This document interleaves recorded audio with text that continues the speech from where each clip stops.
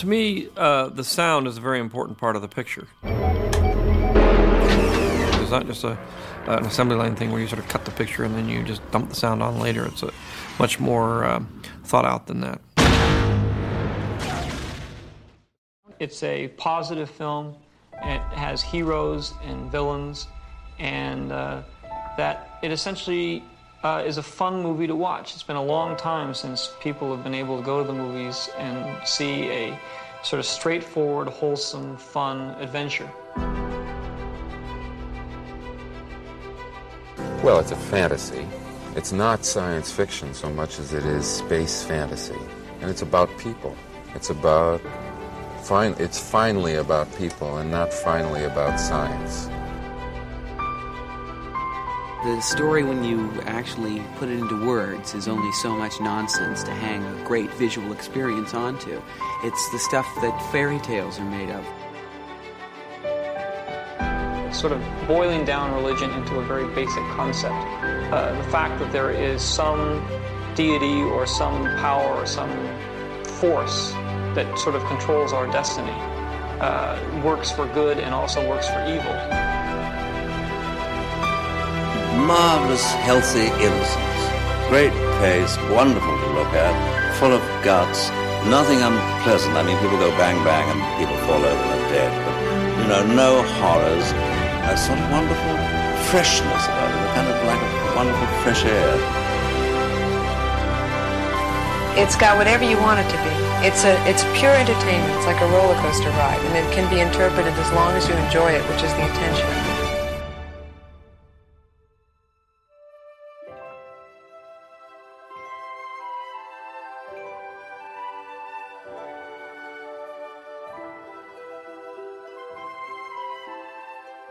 Hello, welcome back to Generation Skywalker and our celebration, our anniversary of Attack of the Clones month.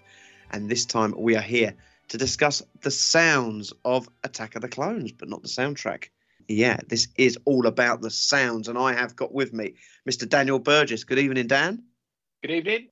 We've got Craig Spivey. Good evening, Craig. Hello. And we've got tonight's host, who's going to take us through the sounds, Jez. Good evening, Jez. Good evening, Stu. Good evening, everyone. I mean, this is all about the sounds of Attack of the Clones. I'm going to just hand it over to you to run with whatever you want to run with. Brilliant. Well, we'll see how it goes. We've not done anything like this before, but I'm excited for it, You think about Star Wars, you think about the Star Wars stories. One of the main constants within this sort of magical series has been, it's not just a treat for the eyes, is it? It's a treat for the ears as well. George Lucas came out with this cracking line, sound is 50% of the picture. And in Skywalker Sound, that's their golden rule, that's their principal rule. Sound is 50% of the picture. Now, if you think about sound as well, Stu, you've already kind of alluded to this. There are different branches. There are 3 different branches, really. There's dialogue. And I know that people say sometimes some of the dialogue within Star Wars is flawed. And the script arrived on my dressing table, and I heard that it had been delivered by George Lucas. And I thought, well, that's rather impressive, because he's an up-and-coming and very respect-worthy young director. And then when I opened it and found it was science fiction, I thought, oh, crumbs, this is simply not for me. And then I started reading, and it seemed to me the dialogue was pretty ropey. But I had to go on turning the page. And I mean, that's an essential in any script. You've got to know what happens next or what's going to be said next.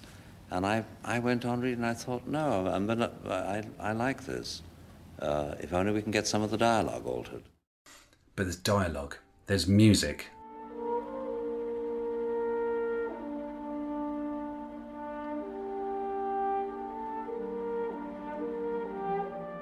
And we can't touch this. The music, huge passions and a fan of John Williams. But there are some really, really good podcasts which have been dedicated to breaking down and analysing the Star Wars music. But for me, it's the effects. It's the sound effects there, which, an absolute delight to the ears. So we're not talking about music, we're not talking about dialogue, we're just talking about these effects which add wonder, danger, escapism, and in some cases realism as well. I think there's a great deal in the psychological effect of a movie that comes from the soundtrack. So for me, the sound is very, very important. It's half the movie. I want each of you to write down 4 Star Wars sounds. And Craig, I want you to write down 1 from Empire Strikes Back. Dan, I want you to write 1 from Return of the Jedi.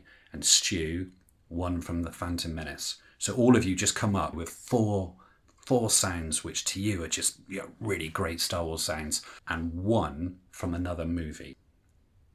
Just going to give you a minute.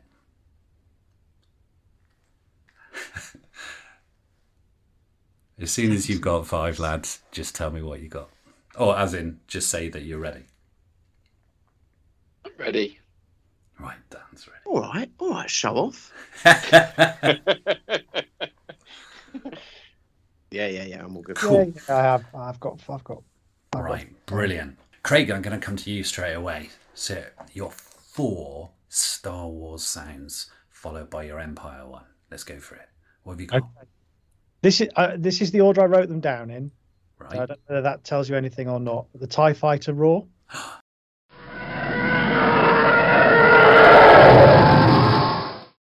As it Wonderful. beats past. The lightsaber hum.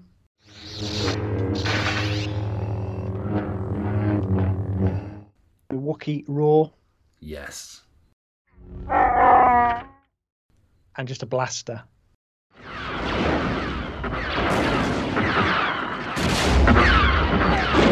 Right, perfect. Okay. Empire Strikes Back, what have you got? The first one I wrote down was Probot.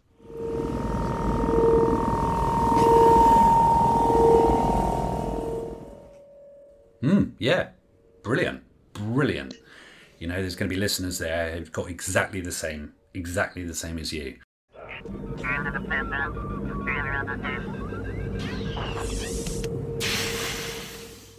So, Dan, coming to you, mate. I've got two of mine. Craig's has already got. So I'll go. Rather than go in the lightsaber hum, I'll go with the lightsaber shutting down the noise it makes when it shuts down.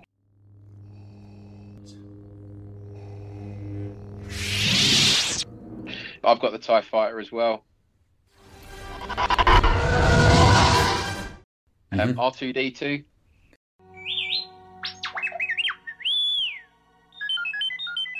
Yeah. And I went with Darth Vader's breathing.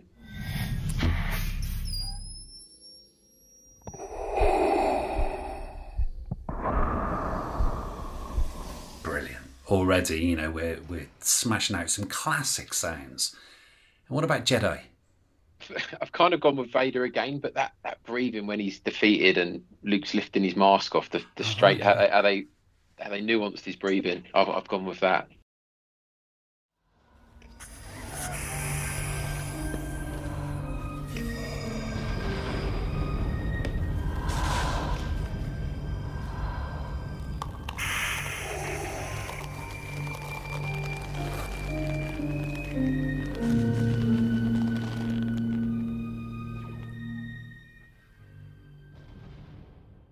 Slightly more laboured. Yeah, okay. Lovely. Well, it wasn't lovely for him, obviously. But, Stu, what have you got, man? Well, this is going to be quite interesting. I got the saber igniting.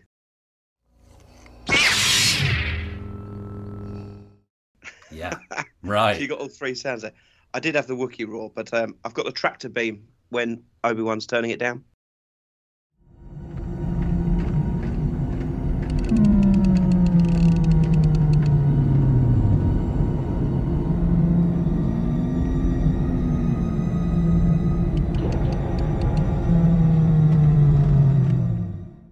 Yeah. That sound.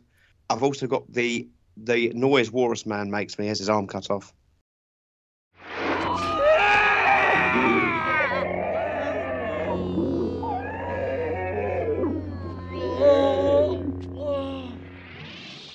Brilliant. I didn't have these, but everything's already gone that I'd already said. So I've got to rewind down. So just going off the top of my head. I think that's 4, isn't it? Can you tell us what that sounds like, Stu? The Walrus. The Phantom Menace, I mean, that is a sound treat, but I think you have to go with the sounds of the pods.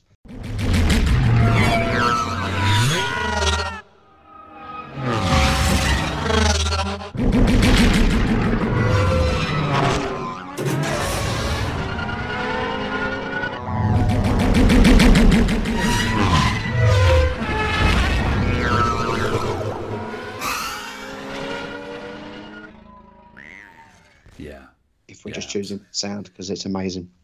I wrote down a list earlier on, and you spoke about the Wookiee roar, Chewbacca. Chewbacca just doesn't have one roar, does he? He's got a whole language. You know when he's angry. You know when he's sad.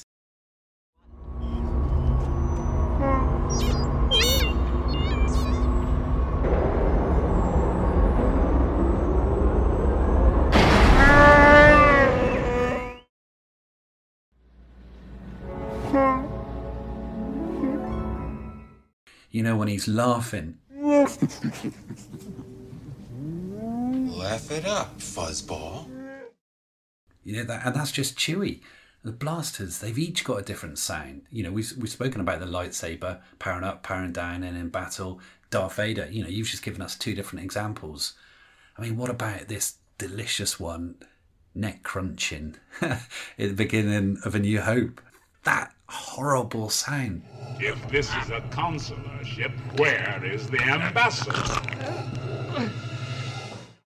Jawas.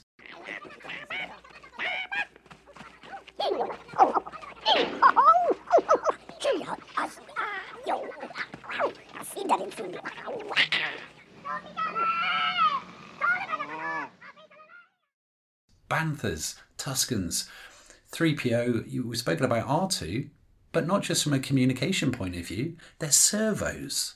Everything about them moving, the hydraulics.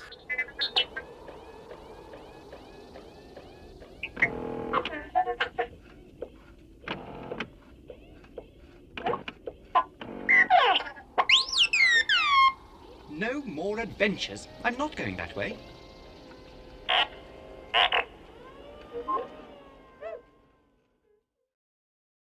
All various aliens. No one mentioned the Falcon. Be it the roar of the Falcon's Navi computer, the guns, going into hyperspace, travelling into hyperspace, during hyperspace, leaving hyperspace. All these different sounds. And what you do whilst in hyperspace? Using the training remote.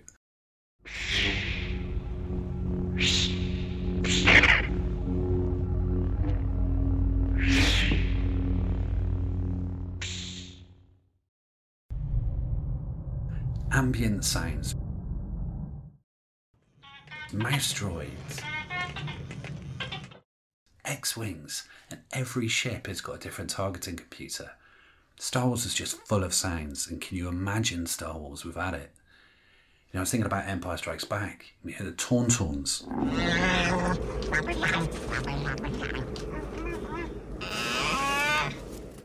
The ion cannon. Carbon freezing.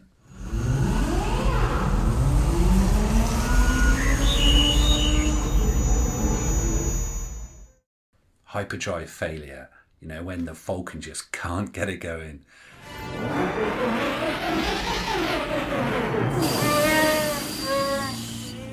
And as you said, the probe droid. Jedi. Sarlacc pit.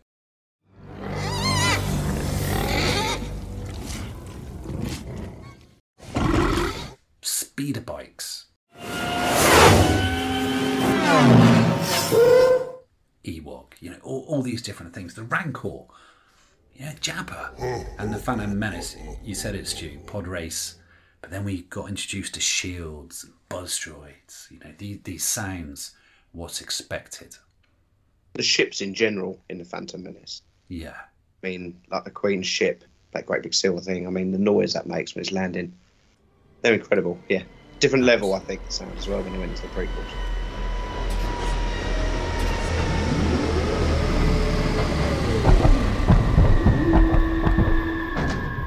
It's one of those things. Go back to that comment. Sound, 50% of the picture. And it's where credit is where credit's due. And it's great that, you know, we'll talk about Academy Awards and all that sort of stuff. But this is just now going to be a celebration of some of the delicious sounds which are within the Attack of the Clones. But what man is behind these sounds? You know, it should be a commonly known thing from a lot of Star Wars fans. If I talk about, you know, the father of Star Wars sounds, what name would you come up with? Ben Burtt. Yeah, Ben Burtt.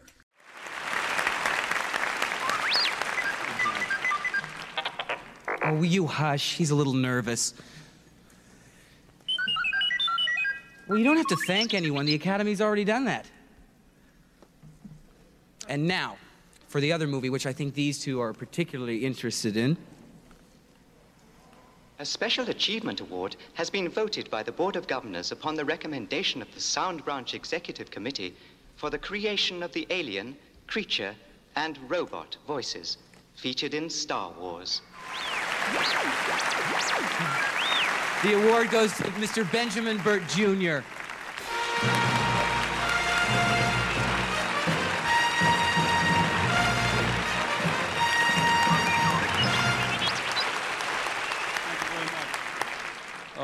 I'd like to specifically thank Ken Mura of USC Cinema and producer Gary Kurtz for giving me a start on this film, and for associate producer Jim Nelson, whose great friendship and encouragement, help me out, fellas, helped me a lot during the film. And I'd like to, of course, thank George Lucas, who had all the great ideas and provided all the inspiration for the things in Star Wars. Thank you very much.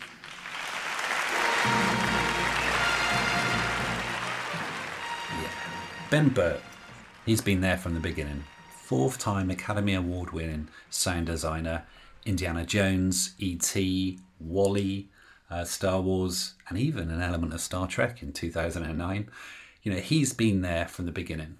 He's been there from George Lucas's 3rd movie.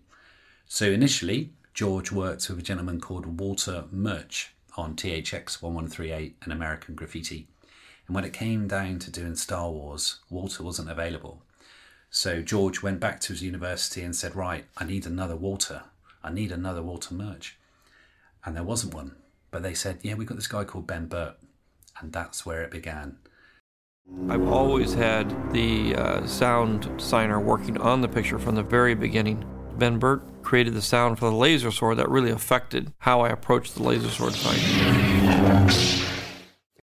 Ben initially thought he was going to have about 2 weeks worth of work when he went in there and got the initial sort of pitch of, can you come up with some sounds for me?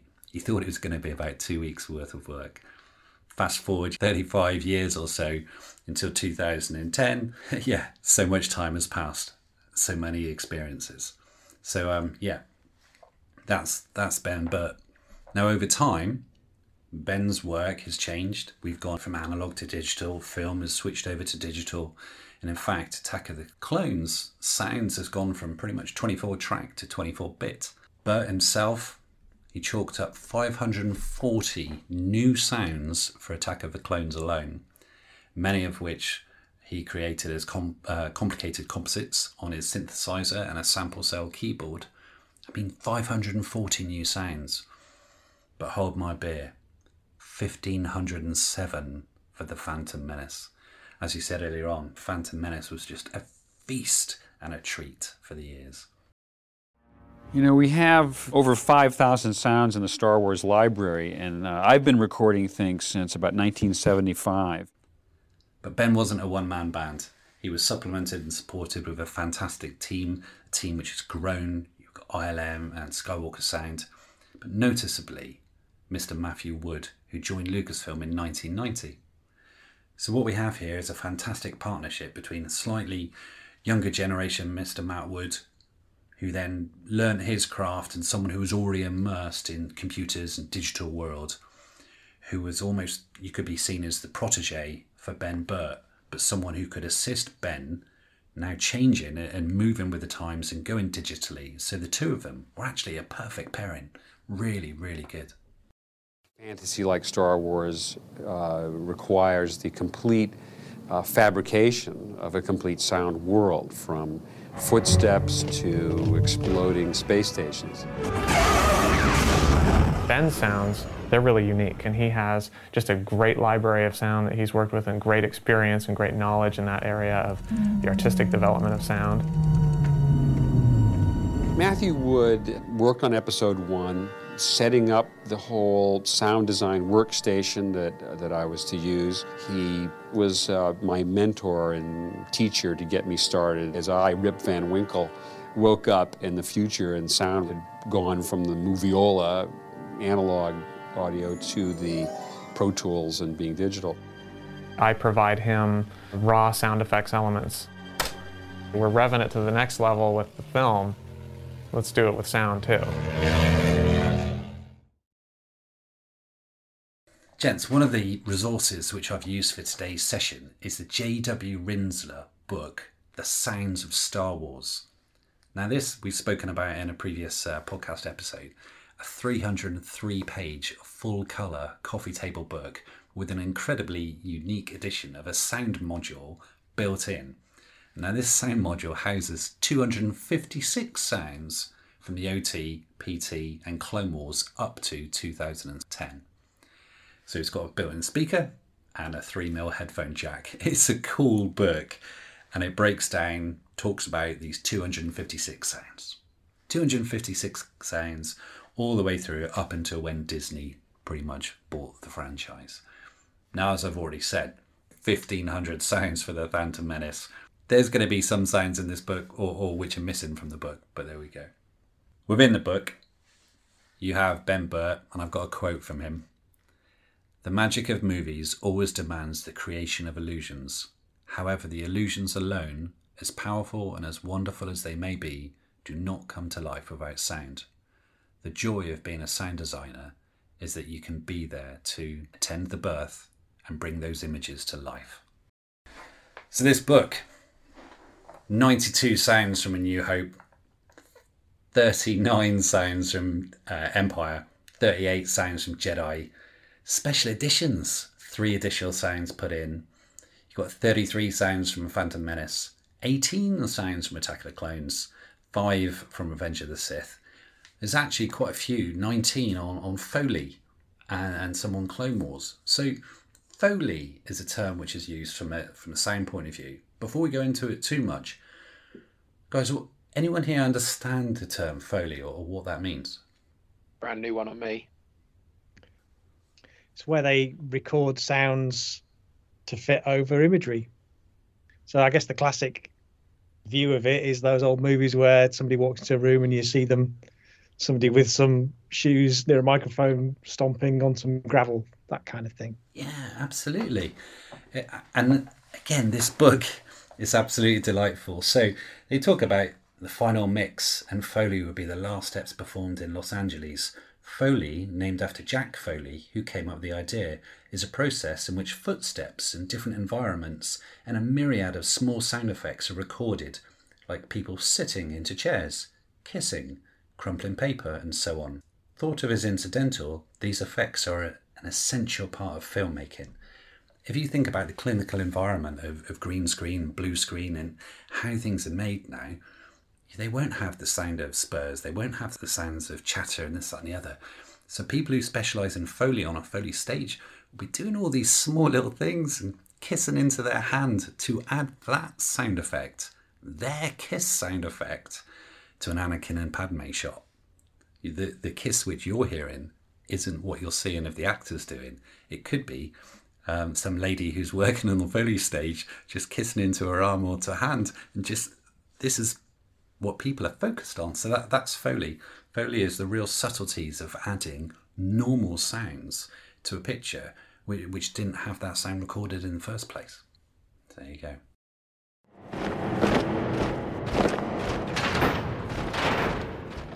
Foley are the sound effects that are really too specific to be found in a library. I got the dippity-doo and the chamois. I'm going to bring this over. We'll spot the scenes with the Foley department, and they will go through like an old radio play and perform them like with props. And the Foley editors will then put that in exact sync with the picture, and we'll mix it down as part of the effects track. There was some really excellent Foley sounds done by Denny Thorpe and Jana Vance. for the Cahoons Okay, Pep. crawling across the floor. Give it a go. Thank you.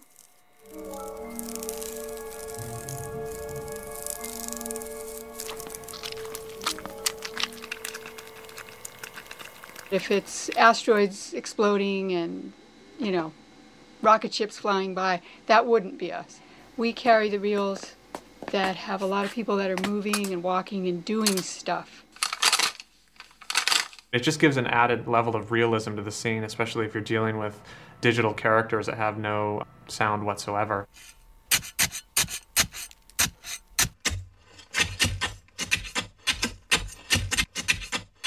Yeah, that's really good. That's awesome. Nice job recording too, Pep. Yeah.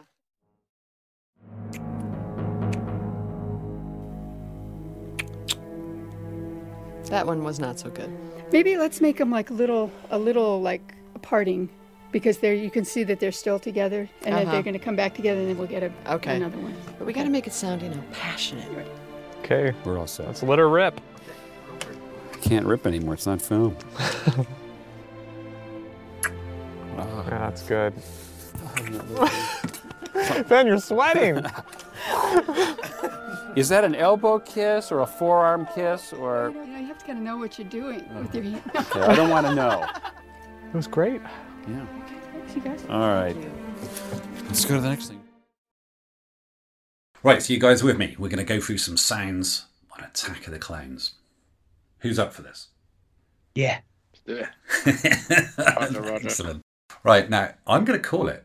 I am going to call this now that post-opening crawl, the first 100 seconds of Attack of the Clones are quite possibly the best 100 inaugural seconds of sounds since A New Hope. What I'm going to do, I'm going to play it now. I want you to listen. I want you to listen as hard as you can. Imagine yourself in a cinema with the best sound system ever, or in your living room with the best sound system you've got, or just telly turned up loud. And then we're going to talk about this opening 100 seconds in comparison maybe to some of the other Star Wars movies.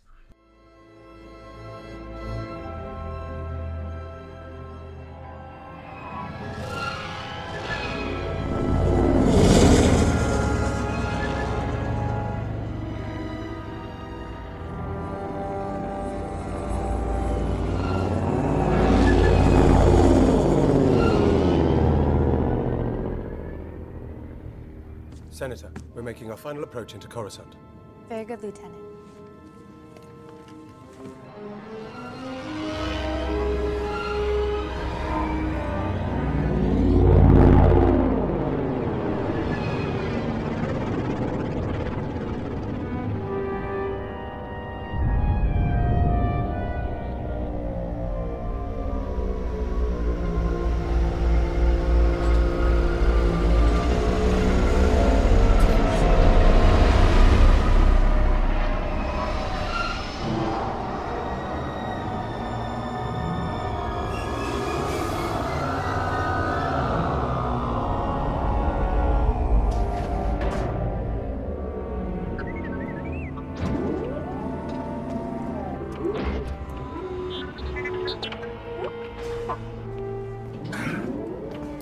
We made it.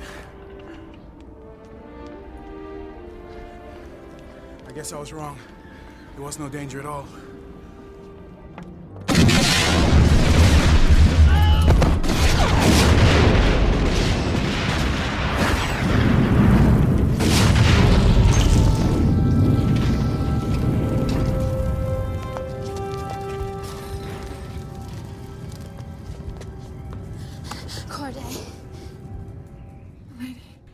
I'm just going to stop it there, just before you get the first Milady of the movie. I didn't quite realise how many Miladies there were after having listened to it again overnight.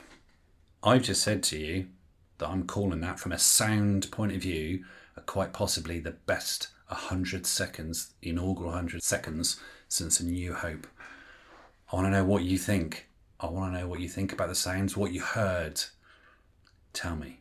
So there were some spaceships. Okay. There was very clearly one big one that was kind of thrumming and throbbing, and two smaller ones that were kind of a bit squealy and screechy. Right. Okay. Which, which illustrated their mass, I guess. There was very much a feeling of the descent and distance. So when they were closer to the camera, they were louder, and you got a real sense of the momentum of the spaceships. And then when they landed, you started to get elements of the mechanics of things like the landing gear and the heft and the weight of the ship settling and things powering down. Yeah. And that's just the spaceships. Okay, thank you, Craig. Dan, Stu? You got the classics in there. You got R2. You get the sound of the droids being dropped from their ports, and then obviously then you've got you start getting into the detail. Then there's a lot of footsteps, people walking down ramps and walking across the platform. Then obviously the explosion. I think you had a Wilhelm scream in there or something very similar to it. Yeah, you did, yeah. And that's everything I've got written down. I'm not buying it, Jez. I'm not buying this being the best 100 seconds opening of a Star Wars film. Okay. Because what we'll do is we'll go to the other movie shortly in a second. Stu, have you got anything else? Because I think actually we've got most things already covered. Yeah, I think they've pretty much covered it, haven't they? Yeah. Okay. So as you said, we had the ship. That Royal Starship was actually a dragster truck that Matt Wood recorded. And now this was initially recorded for the pod race.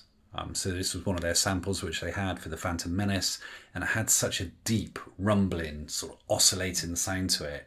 And then Ben slowed it down a bit and just said, right, we can use this and we can put it in, and to quote, an effect so powerful that with a good sound system, the theatre will shake. So they wanted that real rumble sound.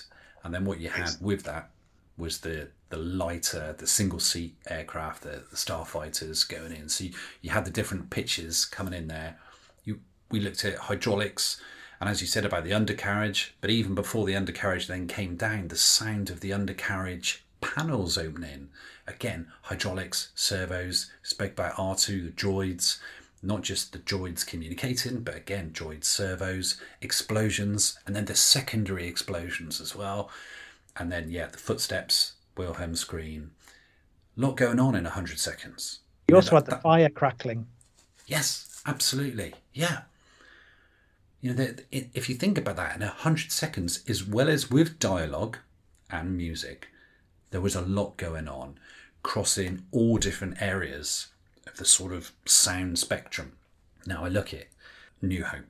You can't beat that initial feel, and each time that's been looked at again, tinkered with in 97, tinkered with 2004, tinkered with in 2011 as they've gone back and been able to change stuff. But talk about, okay, Empire Strikes Back. What do we have in Empire Strikes Back? And you've got the Star Destroyer with escape pods, them crashing onto Hoth. Yeah, so you have some probe droids. Yeah. So, probe droids, pew, pew, pew, and then exploding, so just landing on Hoth, and then not the probe droid sound which everyone refers to all the time, but the sort of initial probe droid sound, and then focused mainly on the music, mainly on the Williams magic, a little bit of Tauntaun work. So some key themes on Empire Strikes Back, but not as many, not as vast, and not as across much of a range. So I'm just saying, from my point of view, whilst I love Empire, don't get me wrong, I'm just saying Attack of the Clones is there. Jedi actually did have quite a lot going on as we came in. At the shuttle going towards the Death Star, but again, a lot on the music, a lot of emphasis on the music. There was the music, but it was more on the sounds. And the Phantom Menace, it was actually a bit dull, the initial bit going in there. It was, again, it's on some music, a bit more dialogue. This was, right, we're putting all the sounds out there, this is what you're getting. My humble opinion, Dan, you have the right to challenge and have a different opinion. There we go. We're not talking Revenge of the Sith then, because that's a massive opening there. We're saying up until this stage. Okay. Up until this stage. Okay, fair enough. Yeah, you can't beat the fact that the Revenge of the Sith just again took this to the next level with their music. with their sort of orchestration of music, sounds, and visuals. I mean, that was a wonderful beginning. But we talked in the commentary. I think Dan made the point that it starts off upside down and it reorients itself to sort of symbolise the fact that everything's getting turned upside down. And I think the sound design supports that as well. It's a real descent. It's things going down the pan. Yes. Wow, yeah, things are going down the pan. Decoys getting killed. Brilliant, Craig. Thank you for that. What we're going to do is I'm going to go through 5 sound effects. 5 sound effects, because we've already mentioned some classic ones from the Star Wars universe, but 5 sound effects from the Attack of the Clones. Okay, so in a top 5 style. Then after that, we're going to go into 5 scenes where some of these sounds may have been used, and some of these scenes I think are just really wonderfully done. So the first sounds which I'd like to go to is the creatures. Right, help me out, fellas. What the name of these creatures in the arena? So there's an Ackley, I think it's a Nexu, and a Reek. Brilliant, yes. So Reek, the big guy, the big dude with the horns. Yeah. And as he said, the Ackley, the Shriek, and then the Nexu, which is the one who's going after Padme. So I'm just going to refer to the book now. The climax of episode 2 begins with Padme, Anakin, and Obi-Wan chained to poles where they wait to be devoured by 3 creatures. A Reek, the Nexu, and the Ackley. Although the monster fight in the arena was originally scored, music was dropped at the last moment, which meant that Burt had to rethink the sequence. Music had been end-to-end in the reel, but it was thought that it wore the audience out too quickly, he says, so we dropped a couple of cues. This meant I had to rethink the sound design, since now it was going to have to support the entire drama alone. Due to time constraints, most of the sounds behind the creatures are legacy animals from the library, pitched and cut and rearranged in different ways. Now I'm going to go through these 3 animals now, and I want you to guess about the Ackley as well. Right, so the Reek.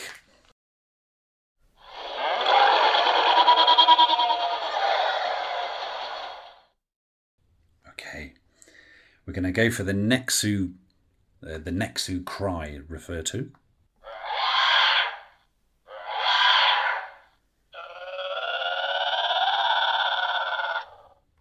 But here we have the Ackley shriek, which is, of the 3, I love this one.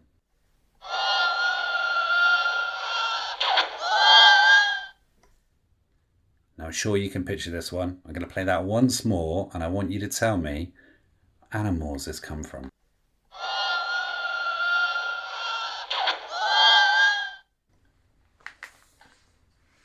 Anyone hazard a guess? Sounds like the foxes outside my window at night. Right, frisky foxes. So the Ackley is mostly dolphin for the clicks and chirps, and reworked to give it a chattering feel, and they've added some pig sounds as well. Now we do find that a lot of the sounds within Star Wars are combinations and things chucked together, two added, actually reversed, played back, then reversed again. So clever the way in which they do it. It's not just, it's just like the Wookiee isn't just this. They're always a combination of different ones. But there we go. And in addition to the creatures, how they made those 3, one important new sound for the beasts came from the Fox studio itself. When they were filming in Sydney, often the soundstage had a cyclorama blue screen around it, said Burt. And when they would break the screen down, they'd slide the big wooden hollow pallets, the supporting structure, on the floor. The drag-in made a loud groaning sound, a Godzilla-like creak and echo. We went down at lunchtime one day and just recorded that. Much of that sound became the vocals for the arena monsters. And that's what I love about studying these sound engineers and designers, because they're just wandering around with their recording devices, just thinking, that sounds incredible, I'm just going to record that. I'm the supervising sound editor. I provide him raw sound effects elements. The main thing when you're out recording is you're just going to look for something unique. Something you hear, you haven't heard it before, and you grab it and you can use it for, anything. These people go to aircraft carriers and record the catapults launching the aircraft. They go to factories and record this. You know, the sounds of the AT-ATs, the sounds of the walkers and the machines. It's so clever the way in which they're doing this. There's one other element to the ACLAY, which I want to talk about just very briefly, because this was the Foley ladies were talking about how they did this. For Obi-Wan versus the ACLAY in the arena, Thorpe brought in a machete and some fresh young coconuts from Thailand. I took the machete and just whacked the thing, Thorpe says. You got this great sound of a creature being stabbed, and then I pull apart the halves of the coconut with my hands for the cracking sound. So we're just going to go to this sound now. So this is someone actually whacking it with a machete, a coconut, and then the coconut being pulled apart.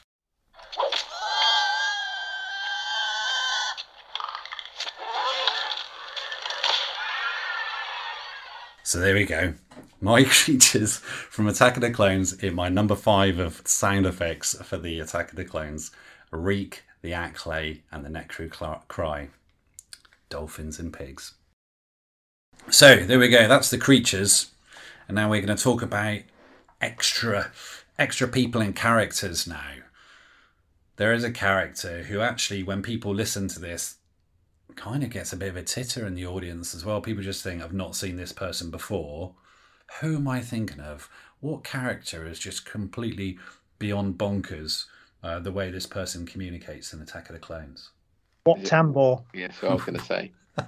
Indeed, Wat Tambor.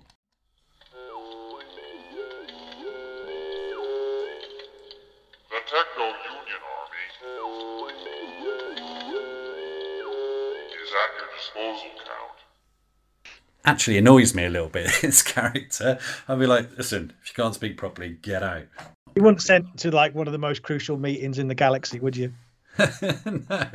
It's, come on, mate, sort your gear out. So, what have we got? During a meeting of the separatist Techno-Union, Foreman Wat Tambor has trouble with his voice modulator.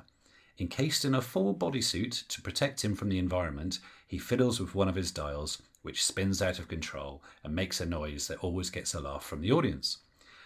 I made these sounds using a vowel generator in a synthesizer device called the Keimer, says Bert.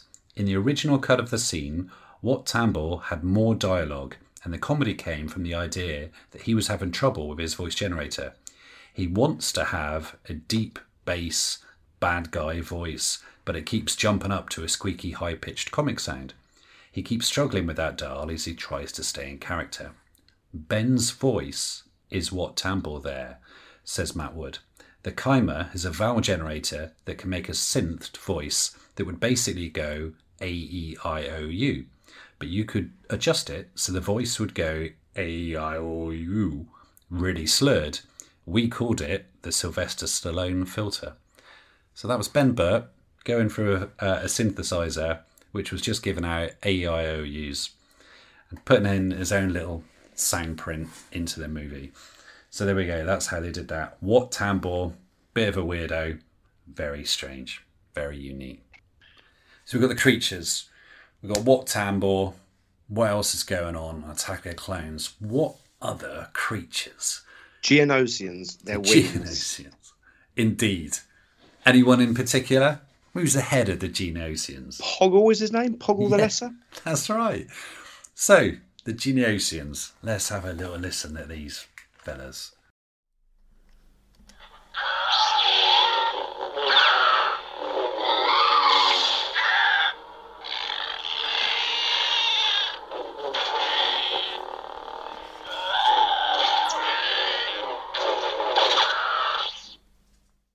Right then, so before we go on to Poggle the Lesser, Poggle the Leader, Geonosians. So, thoughts on those sounds? These are, they're very much termites, aren't they? They're modelled on insects. What do they sound? I mean, to me, they're very believable. I'm caught in the moment, but where do these sounds originate from? Sounds like you outside that kebab shop in Watford, Dan, after a night out. I mean, this is fascinating.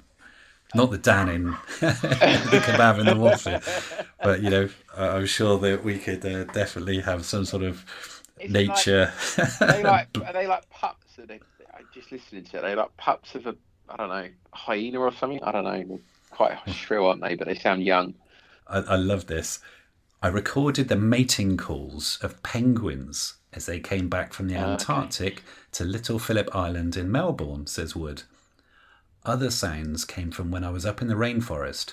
I was in a flying fox habitat area and they let me get close to 2 flying foxes. One of them had a banana, but the other one wanted it, so they started fighting.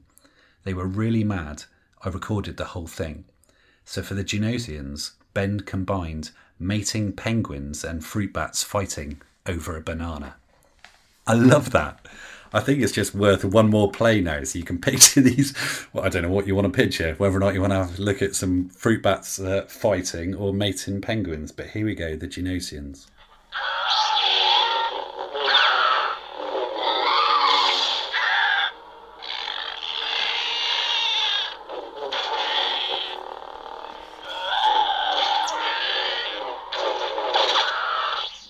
So that's the Genosians, and yes, their leader. So Poggle the Lesser, comes up with speeches every now and then. He's got a couple of good scenes.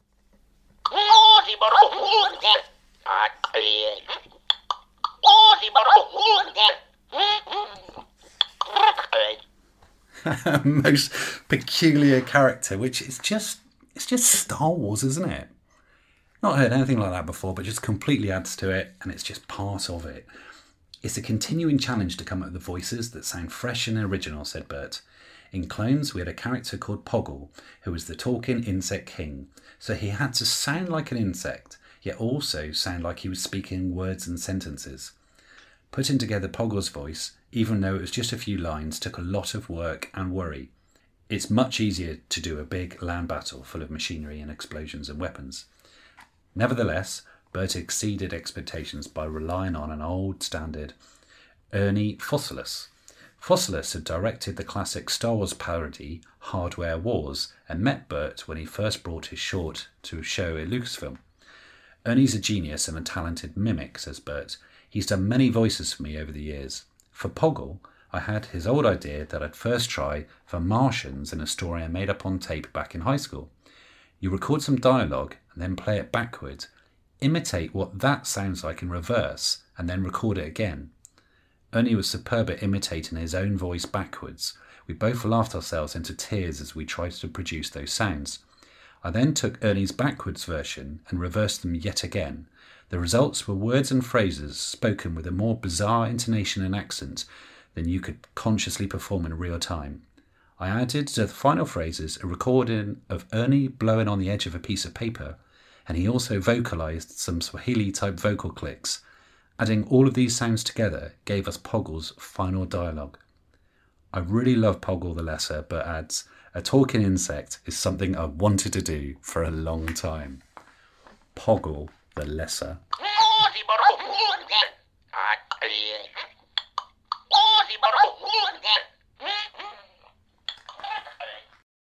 Genius. So, that was my number 3. Now, coming in at number 2. She's a badass bounty hunter, and she's got her own wheels. What am I talking about? That whistle. Speeder. Zam Speeder, yeah. See, this is it, the Air Speeder. Now, I always thought that this was part of Williams, not Bert, because I instantly recognised this sound as a guitar. But I thought I thought it was actually added as part of the whole music soundtrack. But this.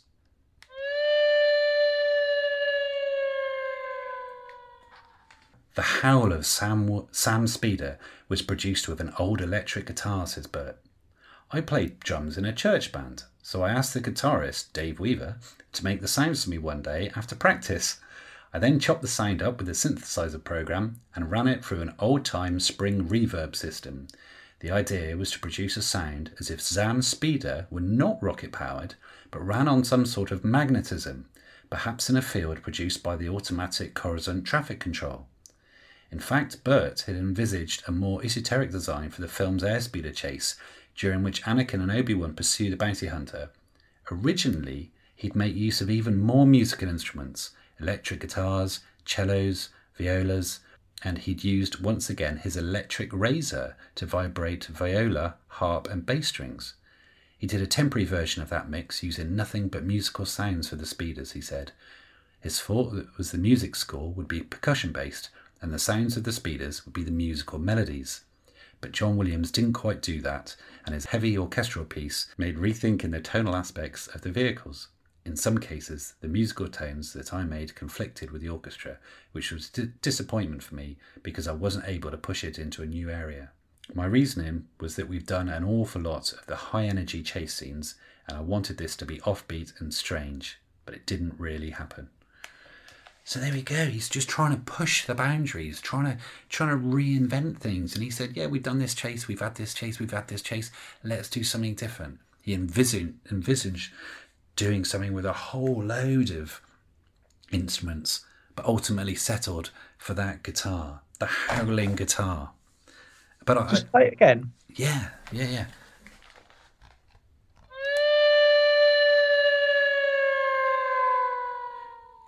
Can you not recall that, Craig? Yeah, I think it's very reminiscent of the Vangelis soundtrack for Blade Runner.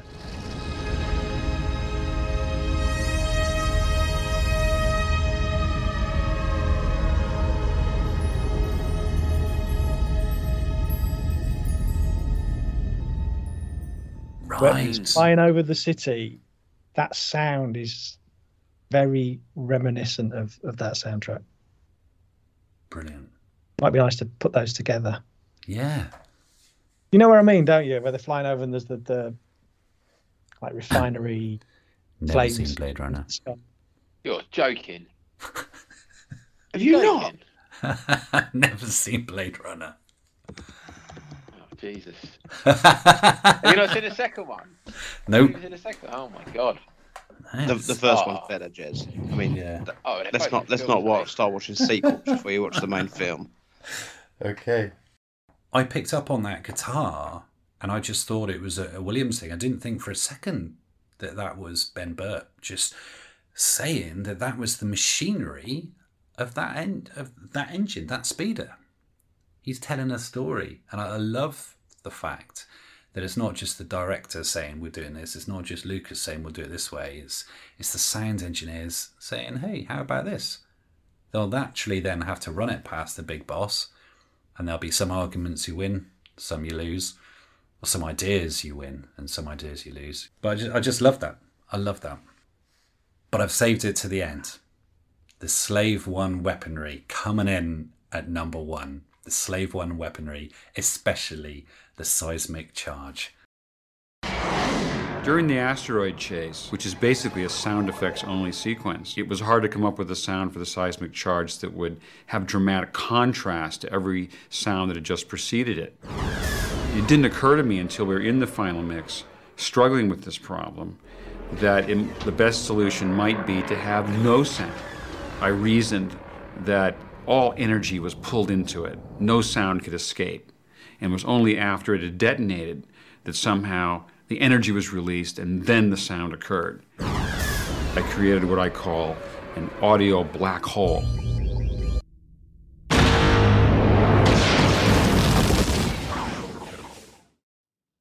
I thought it was completely unique. The way everything just dropped dead.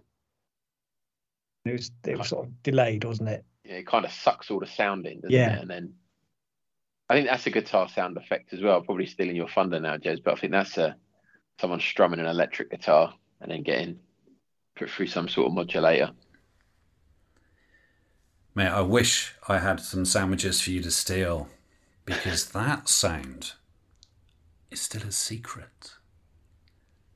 But we'll come on to that in a minute. Okay. So, from the book, Burt revisited another of his original ideas when he preceded the actual sonic boom with a moment of utter silence, something unheard of in sound design. It's something I've wanted to do since A New Hope, he said. We never had a sequence which allowed an explosion to be featured in a way where I could exploit the idea of delayed sound in space. what I called an audio black hole. An explosion so cosmic that the energy of the sound is unable to escape at the time of ignition, but is released a moment later. The movie goes completely silent for 21 frames, less than a second. Then we delayed the sound so that it's not actually in sync with the flash of the explosion on screen, kind of like lightning and thunder in real life. If you have no sound for a moment, people are startled, and then you hit them with the sound. The result is a big surprise, and the volume of the explosion seems much bigger because of the contrast and the moment of silence. Gary Ridstrom was mixing for us on the stage, says Wood of the Asteroid Chase. Ben was supervising, and we were all trying to come up with what these sonic charges should sound like, because we just got the final visuals from ILM when Ben said, "Let's do nothing. Let's just have no sound when it ignites." And we were like, we've never done that on Star Wars. But Ben insisted, no sound. I don't want any sound. I remember we were all kind of thought, what are we doing? However, says Wood, in the end, Ben found an excellent balance. There's still a teeny, low-frequency space tone in there that kind of represents the massiveness and the rumble of space, says Wood. Everybody loved it. Its time had come, says Bert of the silent pause. George just said, okay, fine, next reel. But we had done something pretty radical. So quite clearly, when they were showing this, their prized work to George, he was like, yep, okay, fine, move on. There are more bits to talk about with regards to the seismic blast, which was actually initially referred to, it says here. Another piece of trivia is associated with that sequence because Lucas decided late in post to change the sonic charge into seismic charge to accommodate what Bert had done with the sound effect. That line is actually stuffed into Ewan's mouth, Wood explains. He's actually saying sonic, but I went back and re-recorded with Ewan McGregor saying the new line and we just looped it in. So there we go. I couldn't quite see that when I played it back myself because he does say it sort of at the size of his mouth as he's looking over his shoulder. But there we go, initially recorded as sonic charge, not seismic. The book just goes into so much detail about that chase scene. But the Slave One weaponry, which we'll come on to, and the seismic charge for me are just so key to Attack of the Clones and really brought that ship, which we had seen take away our hero Han Solo in Empire Strikes Back, to life. And it was great to see in The Mandalorian when, again, we saw those seismic charges being used. I'm sure that everyone was so delighted when they saw that. And it's one of those sounds which you just instantly recognise, or one of those silences followed by a sound that you instantly recognise.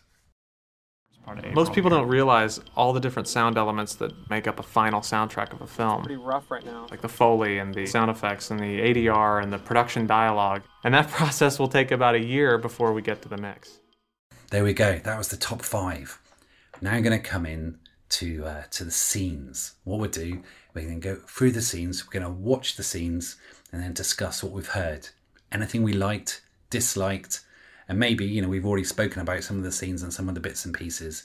I want to pick up subtleties, Foley, bits and pieces in the background. So just particularly for this first one, because this one goes on for 6 minutes, because it's such a key part of the movie.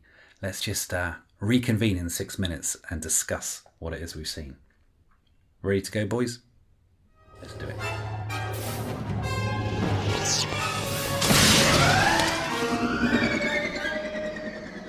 Stay here.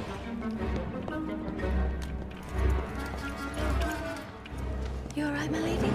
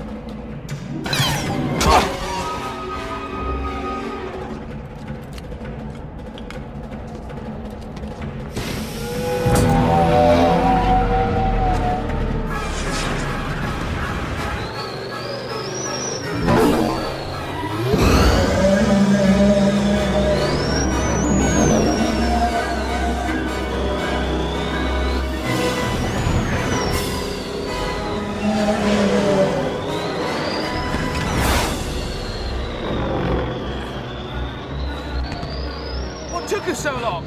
Oh, you know, Master. I couldn't find a speeder that I really liked. There he is. With the open cockpit and the right speed capabilities. You spent as much time practicing your saber techniques as you do your wit. You would rival Master Yoda as a swordsman. I thought I already did. Only in your mind, my very young apprentice.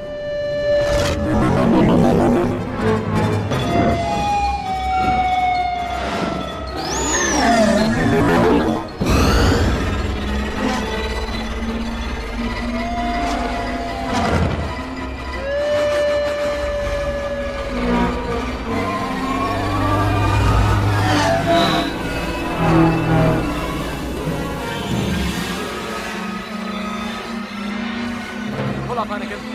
Pull up!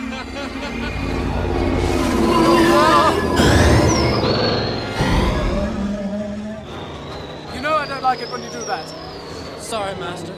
I forgot you don't like flying. I don't mind flying, but what you're doing is suicide!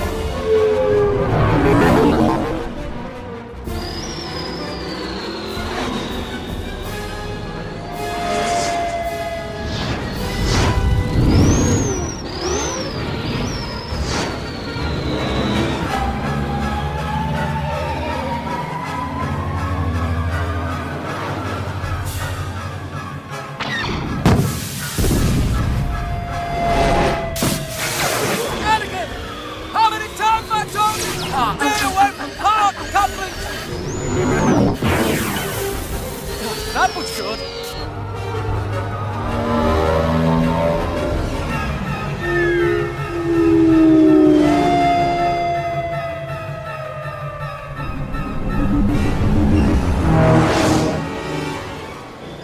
Where are you going? He went that way. Master, if we keep this chase going any longer, that creep is gonna end up deep fried. And personally, I'd very much like to find out who he is and who he's working for. This is a shortcut, I think.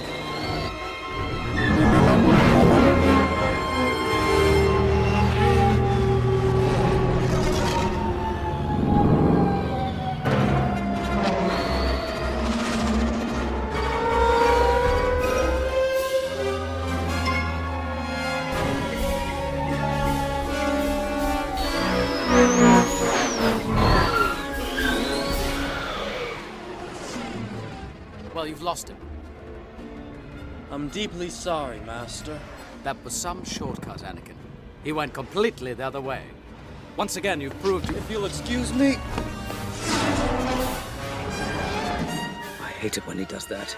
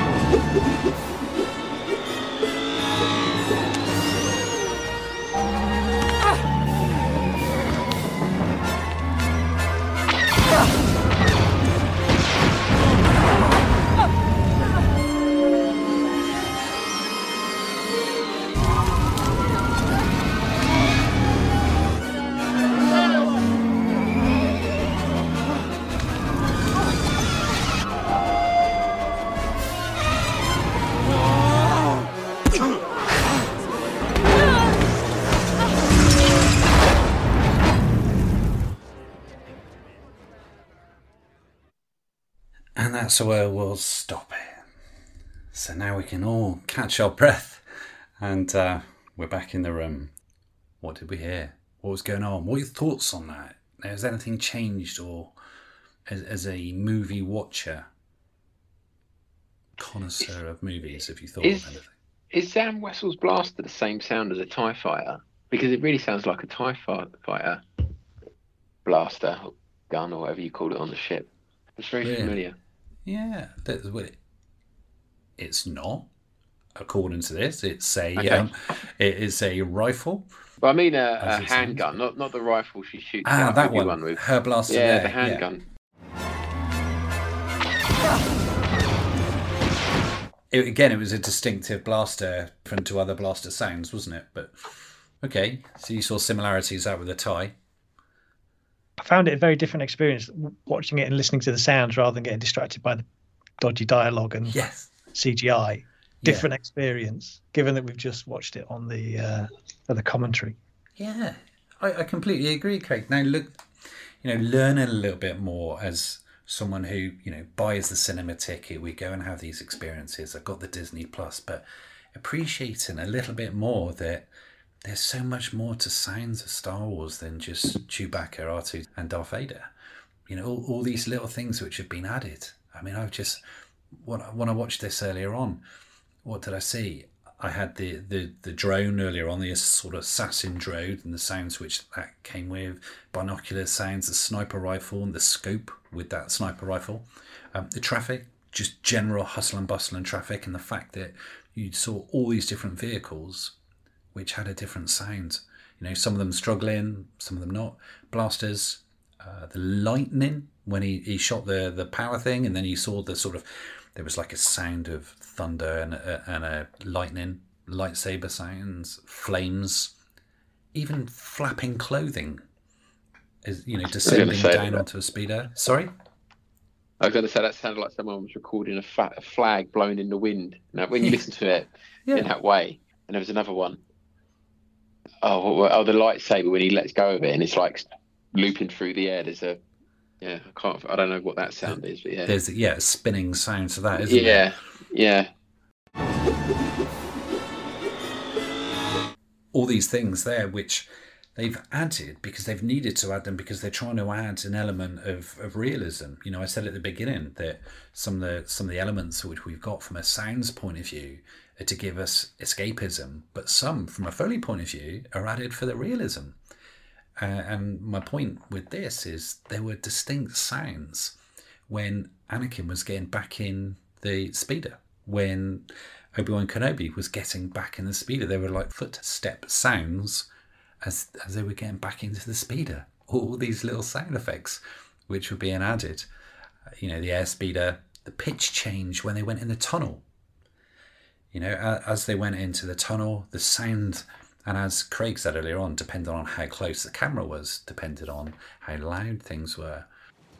We're always on the alert for new sounds, and it's a 1942 gas air raid alert sign. It's disgusting. We collected a bunch of mechanical sirens, and that one was a real star. We took it and recorded it down in the parking garage so it really would echo. Now, we use this for the speeders diving in the speeder chase. I love mechanical sounds, things that are, especially old devices, things that you just can't find them anywhere. So just 6 minutes of just in-your-face sound changes. It's phenomenal. But I think it's there to help people understand what's going on, isn't it? It's such a visually busy sequence that those sounds do a real job in helping you understand point A to point B. Yeah. Otherwise, it could be quite... Even things like that probably don't need a sound, like the focusing of the macro binoculars. Mm-hmm. They'd be silent, wouldn't they? It's electronics. But it just helps you kind of go, all right, he's trying to focus, trying to target, and it's just that sound helps that tell that little bit of the story. Yeah, great. I completely agree with you, Craig. Absolutely. And the same with the music. So John Williams is also trying to do that. And it must be the union, the collaboration between someone who's put together that musical score and then working with the sound editor, the sound engineers, sound designer.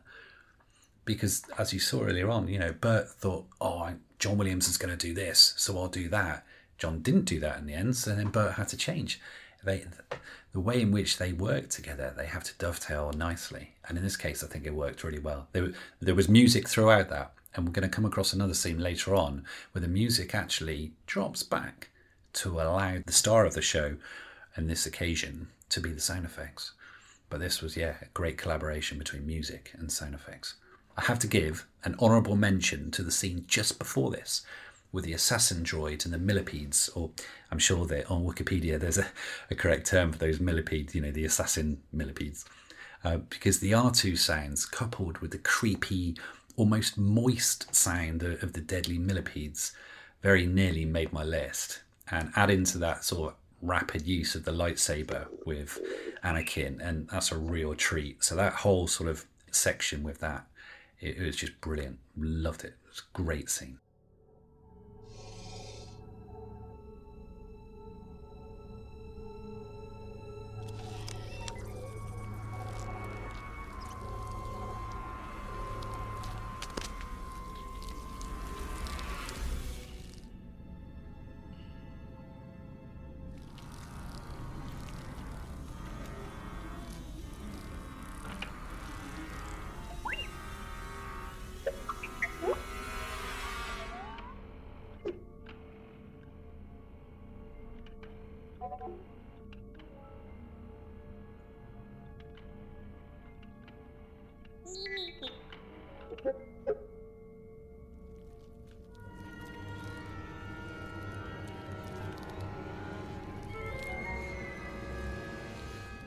And besides, you're generalizing. The Chancellor doesn't appear to be corrupt. Palpatine is a politician. I have observed that he is very clever in following the passions and prejudices of the senators. I think he's a good man. I sense it too.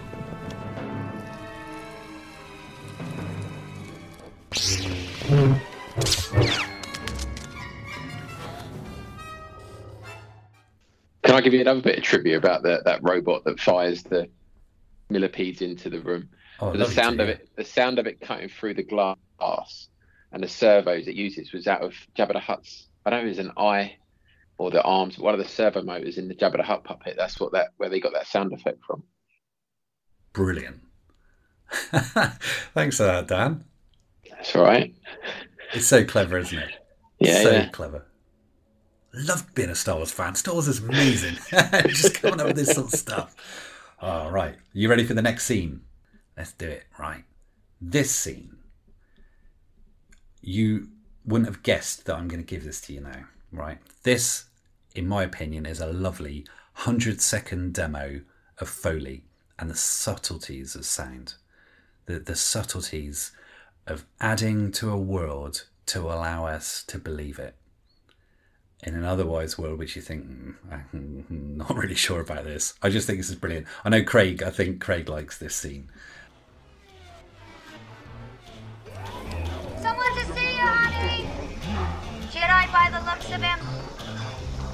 Obi-Wan! Hello, Dex. Take a seat, I'll be right with you. Do you want a cup of Jawa juice? Oh, yes, thank you.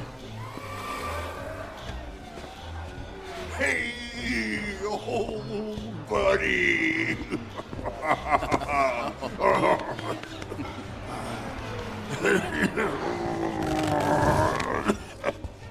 So, my friend, what can I do for you? You can tell me what this is. Wow. What do you know?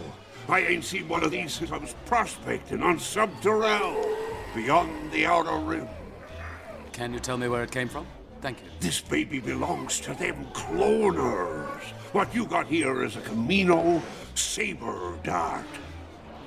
I wonder why it didn't show up in the analysis archives. It's the funny little cuts on the side that give it away. Those analysis droids only focus on symbols. I should think that you Jedi would have more respect for the difference between knowledge and wisdom. Well, if droids could think, there'd be none of us here, would there? Camino, I'm not familiar with it. Is it in the Republic? No, it's beyond the Outer Rim. I'd say about 12 parsecs outside the Rishi Maze. Should be easy to find, even for those droids in your archives. These Kaminoans keep to themselves. They're cloners. Damn good ones, too. Cloners? Are they friendly? Oh, it depends. Depends on what, Dex? On how good your manners are. How big your pocketbook is.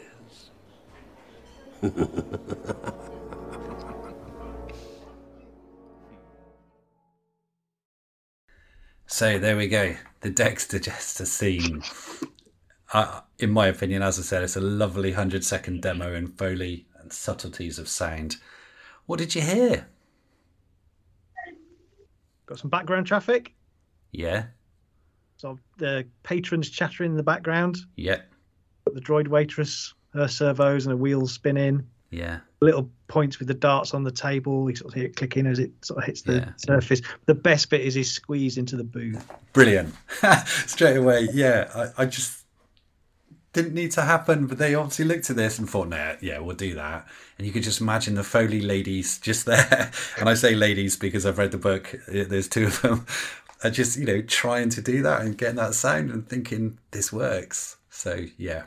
The squeezing onto that chair I thought was brilliant. As you said, they're taking the dart off and on the table. There was lots of clinking of cutlery all the way through that.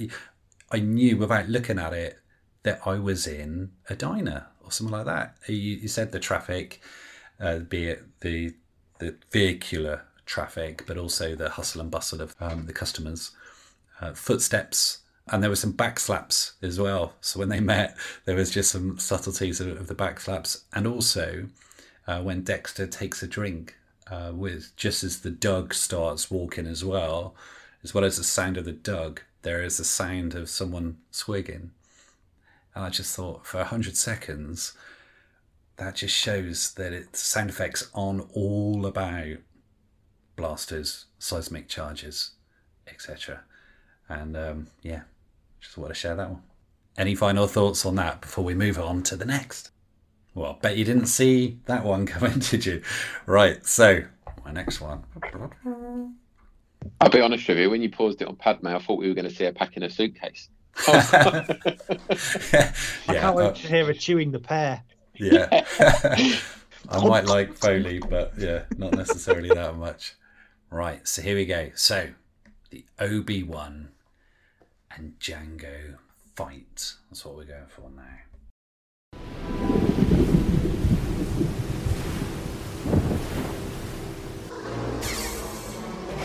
Dad, look! Boba, get on board!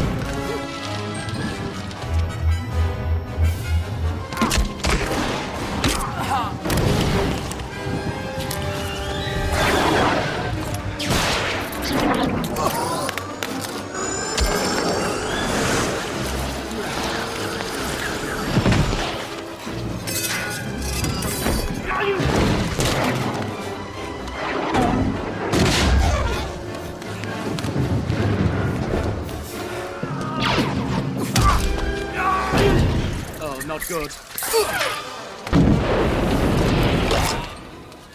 So there we go, the Obi-Wan and Jango fight. Yeah, I paused it. There's still fighting, there's still more to do. But at that stage, what had we seen? What had we heard? Lots of rain. Yeah. Lots of splashing. Yeah. You've got Boba Fett firing his rocket off his back. You've got his blasters. That tow cable he's using, is that what you call it? A tow cable? I know exactly what you're talking about when you say that, yeah. But the sound that it makes when he pulls it against the pillar and it's kind of that metal scraping against each other, you can feel that. Yeah, it's good. And again, there was so much, different to what we had earlier on with the Dexter one. But yeah, the environmentals, I'll call it in this case. So you've got the rain, the thunder, the lightning, the waves. Yeah, we've got doors. Just doors opening and closing, that's fine. Django's blasters, Django Fett's blasters. They're brilliant. Again, unique sound. He's got those two. Lightsaber sound, always favourite. But the rocket pack, bringing that in, actually seeing the rocket firing. We'd seen it before on Boba Fett, but not the rocket like that. Slave One powering up. So, just initially the cockpit instruments, the power of the engines, and then the guns, more button pressing, a fight in itself, just, flesh on flesh, hitting each other, knocking 7 bells out of each other. And yeah, the cable shoots, all sorts of stuff going on in just a really, really small snippet. I just thought that was brilliant. Brilliant. There's some nice bits where the point of view shifts to Boba in the cockpit. You can just hear the engine running. Yeah. It's just pulsing in the background. Yeah. Again, great use of music there, but a really good, exciting scene, which again, without those sounds, it just wouldn't have been the same. So Obi-Wan and Django, they're at it again. It's, as you've seen it, they make the escape and Obi-Wan puts a tracking device on him and follows him. So we're now going to fast forward just a few minutes to the Obi-Wan and Django chase. Dad, I think we're being tracked. He must have put a homing device on our hull. Hang on, son, we'll move into the asteroid field. And we'll have a couple of surprises for him.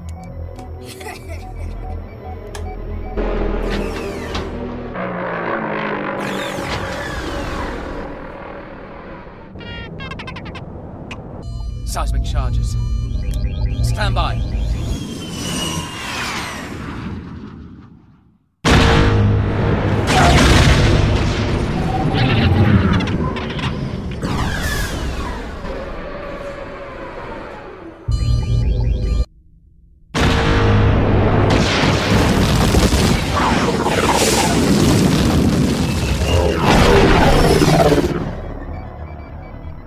Doesn't seem to take a hint, this guy.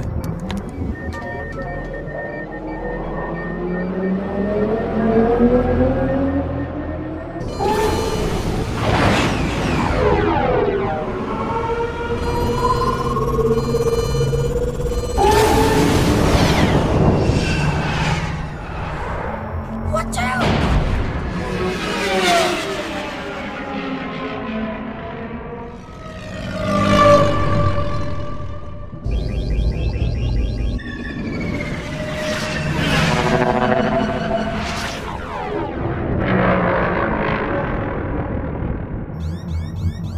Get him, Dad! Get him! Fire! Blast! This is why I hate flying.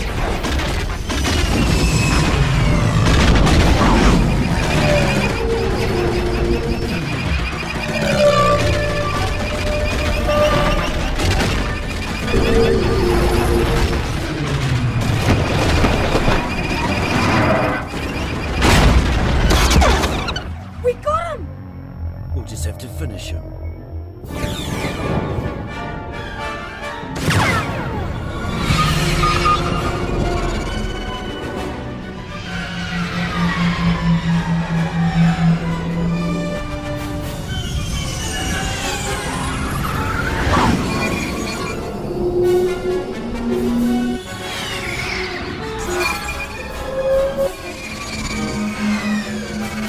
R4, prepare to jettison the spare part canisters. Fire them now.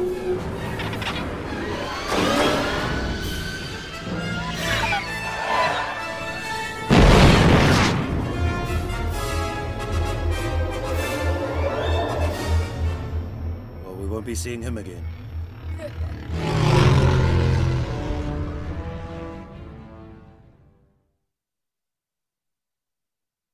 One absolutely brilliant chase.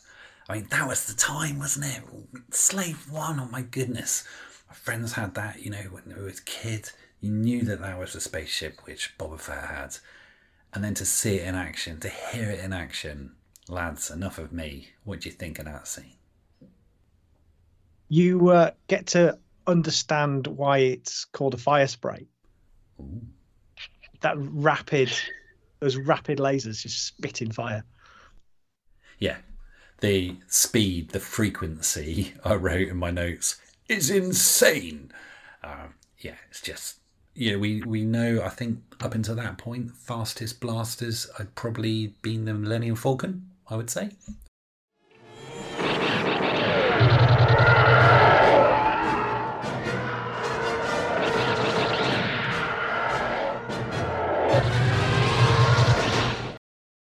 Steve's got a few surprises left in her, sweetheart.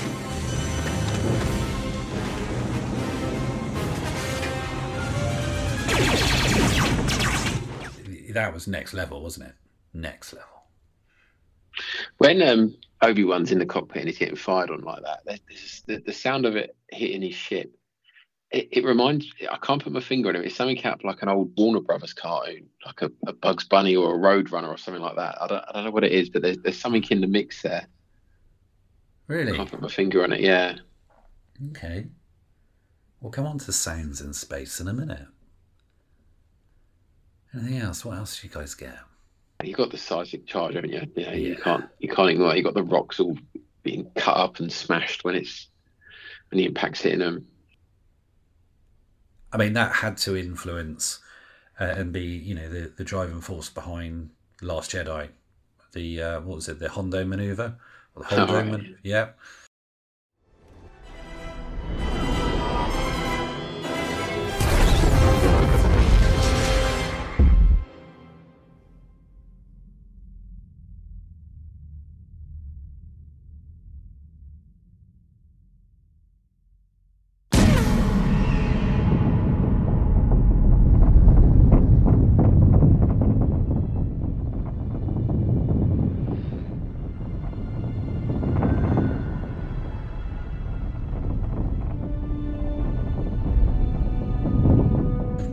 That silence, and then just the going with the visuals, incredible. Yeah, we had the standard ship sounds, beeps, R5, you know, droids, tracking missiles, explosions, blasters. I've said about the speed, the frequency, about the weapon system. Engine signatures, again, different sounds to the engines, just compartments opening. What I loved was the seismic charge deploying device, which I've patented the name on. I've got no idea what they call it, but the little device which drops the seismic charge. Just hearing the servos of those move. Yeah, the attention to detail, the love, the craftsmanship here is first rate. Really, really is.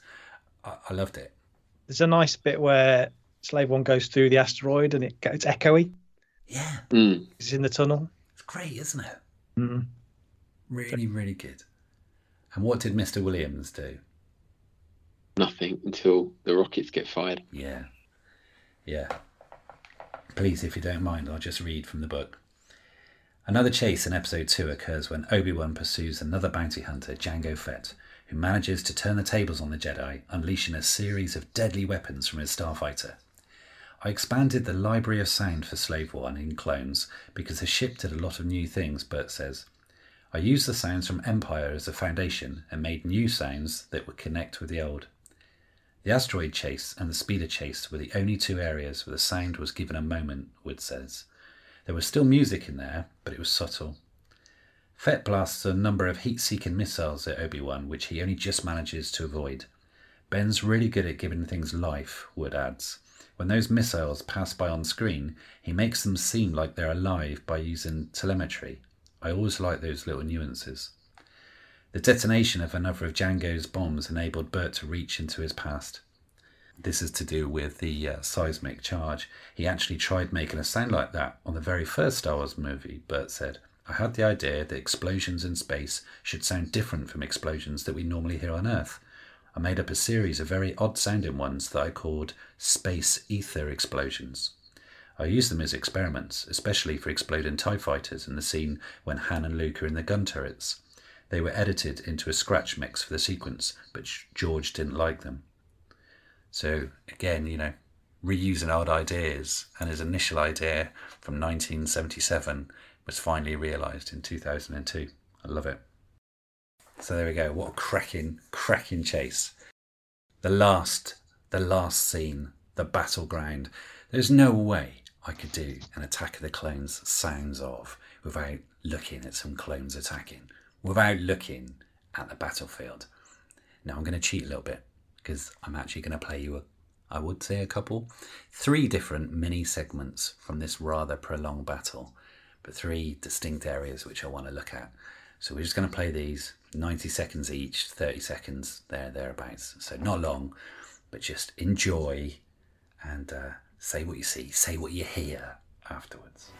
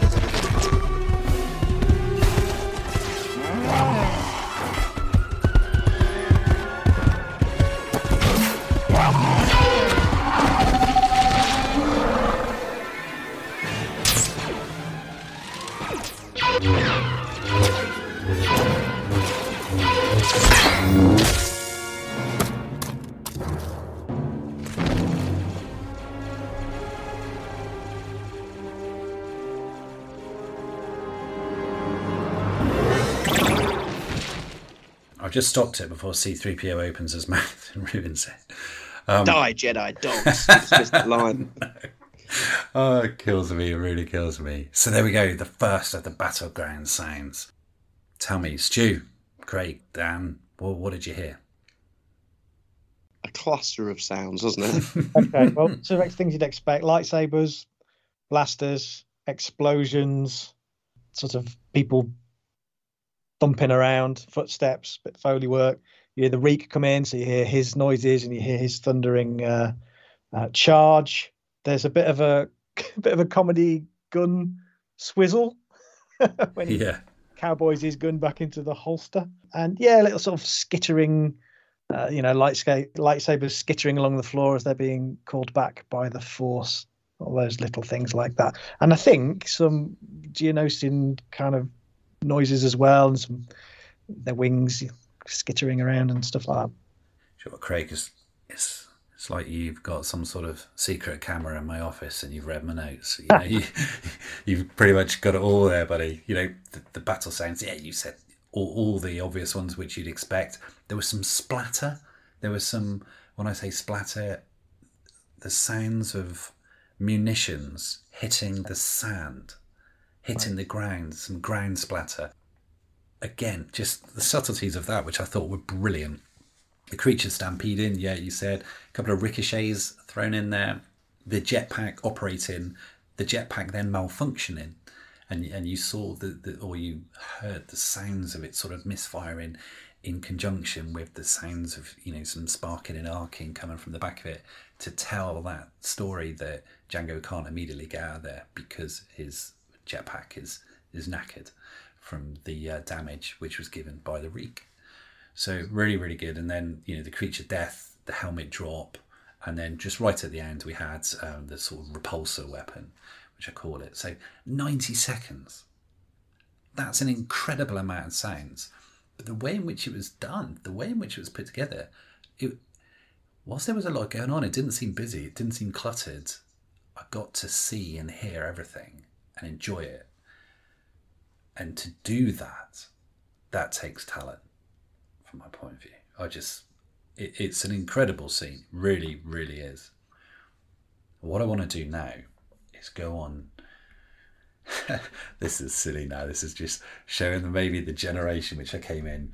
But if you think about dance music, raves or wherever, in some of the biggest dance tunes, you always have to have that bit of calm in the middle for everyone to sort of catch their breath and just before they go again.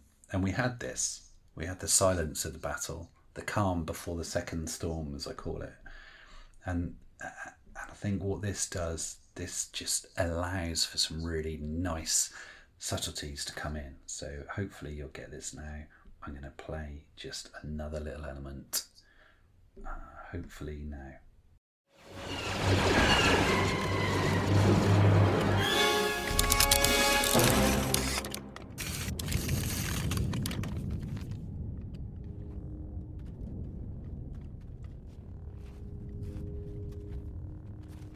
Master Windu, you have fought gallantly.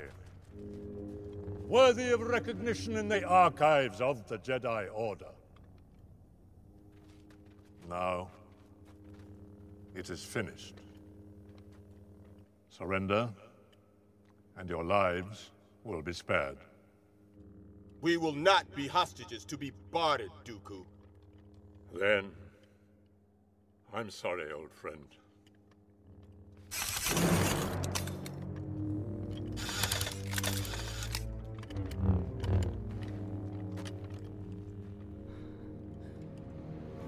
Look!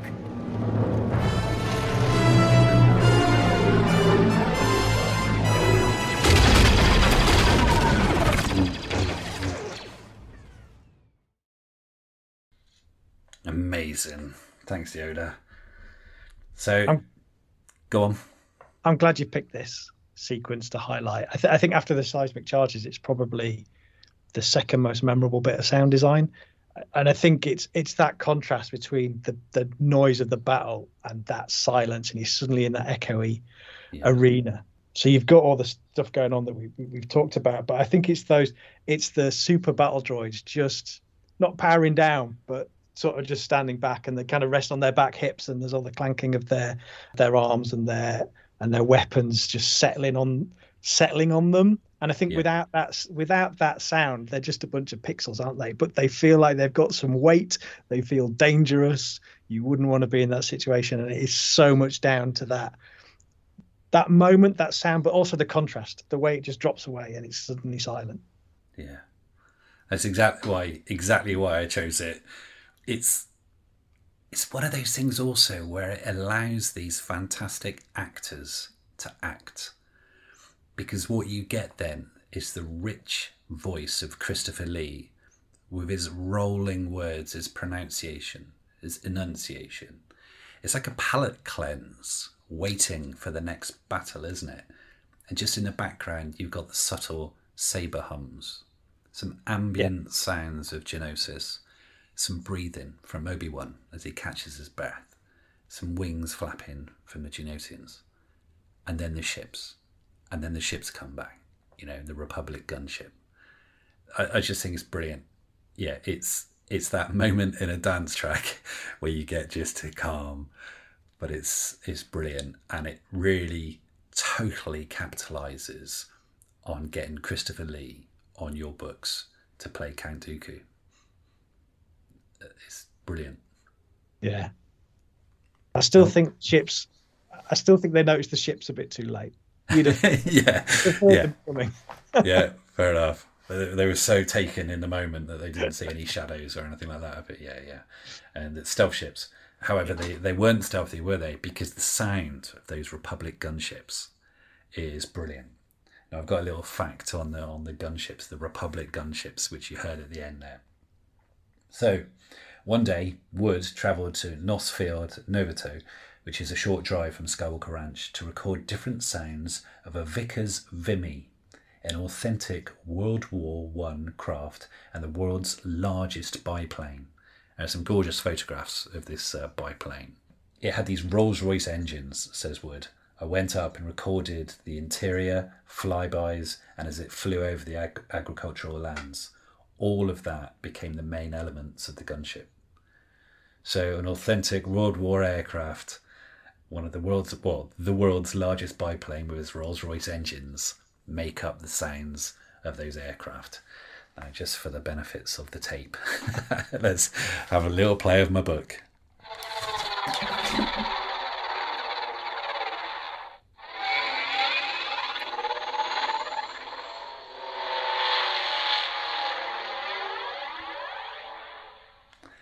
It's amazing. Now I'm playing that, and I know that that's a Rolls-Royce engine, completely different engine to the Rolls-Royce Spitfire, the Merlin engine in the Spitfire. But it did make me think, oh yeah, I can now picture that, put those back together. One of the sounds we gathered was the Vickers Vimy biplane, which Matt went out and recorded. The sound of that airplane ended up being used for the sound of the gunships that are in the Clone War at the end of the film. Some of the sound of that biplane was, I pitched it up and made it higher pitched sound out of it for the Geonosian fighters. So yeah, brilliant scene.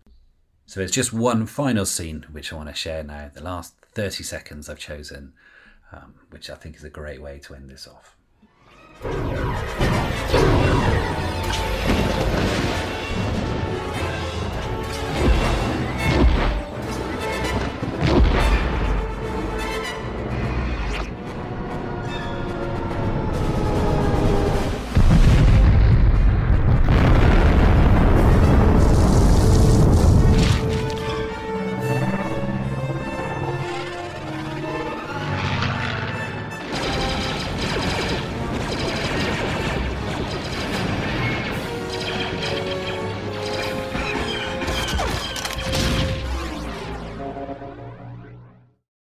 Just going to stop it there with the absolute chaos and fog of war. The clones attacking the droids in the Attack of the Clones. 30 seconds of battle, all sorts of stuff going on. The spherical Star Destroyer being downed, the sound, the heavy bass as that drops, the resonance there, the splatter, the secondary effects, like the first pulse coming and then the secondary, those things which are coming out, and then with the absolute onslaught of the clones. It's just up and down, the ebb and flow of sounds throughout this battle. It's first rate. It really, really is. Gents? What struck me watching that was the sense of scale that the explosions give you. So when the first explosion hits the big spherical droid ship, it's not in the hands of people who didn't know what they were doing. It would be a big explosion, but it's slightly muffled. It's slightly in the distance. And what that does is it gives the crash somewhere to go. So when it hits the ground, it's louder and grander. And again, the sound comes at you from a distance, it increases as the dust reaches the camera. Yeah, that's a great observation. So there we go. Wanted to put together just a series of some sound effects which were unique to Attack of the Clones. We hadn't seen before, we hadn't heard before, but were familiar to us. And then show us some different scenes which show that sounds in Star Wars is so much more than what we initially think. As I said, Vader, Chewie, sound of a lightsaber, sound of a blaster, the amazing sound of a speeder bike. All of those sounds, we are and we have in these movies. But these scenes showing the thought process, the love, the attention to detail, be it from the most colossal, amazing effects to the silence, the use of music and the holding back from music. And then just the reliance on Foley, just to give us the sense of realism in an otherwise world wage thing. Yeah, I'm not buying that. Attack of the Clones, I started this month and it definitely wasn't up there for me. In fact, it was definitely at the lower end of my Star Wars appreciation, but just having a really good look and a deep dive, the more I've looked at this movie this month, and in particular with the sounds and the daring and just the ingenuity with some of their sounds, the sound design. do you know what? This film to me is just, it is rising in its stock. I think that this is a wonderfully put together movie from a sound point of view. I think Ben Burt and Matt Wood and all of the team at ILM and Skywalker Sound have absolutely knocked this out of the park. I think I agree with you, Jez. It's really interesting to look at it through this lens, or listen to it through this lens. You know, we picked apart the art, the concepts, some of the design, looking at the sound.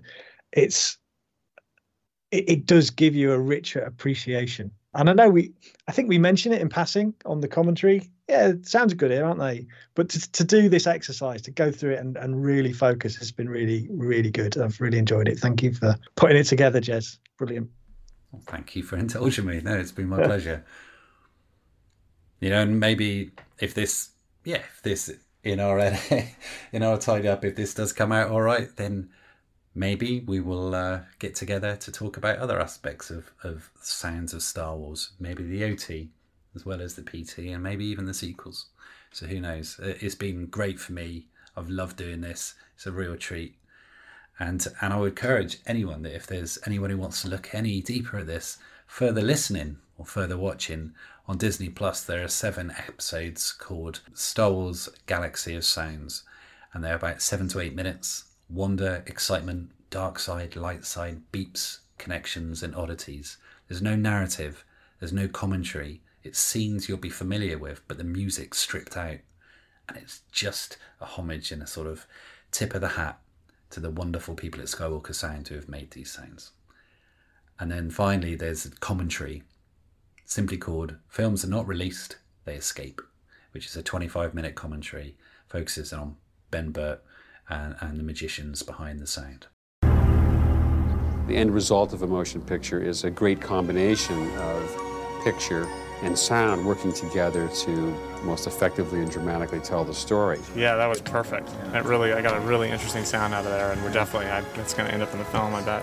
Cool.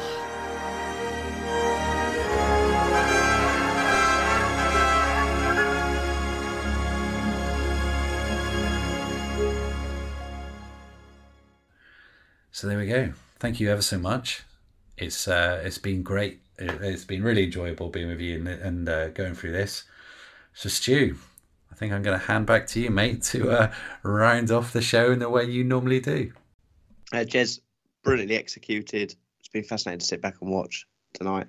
Yeah, really well done, mate. Really enjoyed it. Of course, we are in the middle of our Attack of the Clones month. You can go and check out everything else we've been doing. Go over to our social media, Instagram, Twitter and Facebook by searching Generation Skywalker. It's very Attack of the Clones heavy at the moment. Go over to, also on Facebook, we are Generation Skywalker Facebook page where we've got lots of discussion going on about Attack of the Clones. Check out our YouTube channel where, not this one, but a lot of our shows for this month and normally our other shows are all being enhanced. And you can head over to our website, www.generationskywalker.com. You can find links to everything, including blogs, our shows. Everything we produce is on that site. Boys, I'm sure it's only going to be a matter of days before we're delving into Attack of the Clones again. But it is for the sounds of Attack of the Clones. It is good night from Dan. See you next time. Good night from Craig. Cheerio. And it is good night from Jez. Thanks very much. See you next time. And it's good night from me. And we are Generation Skywalker.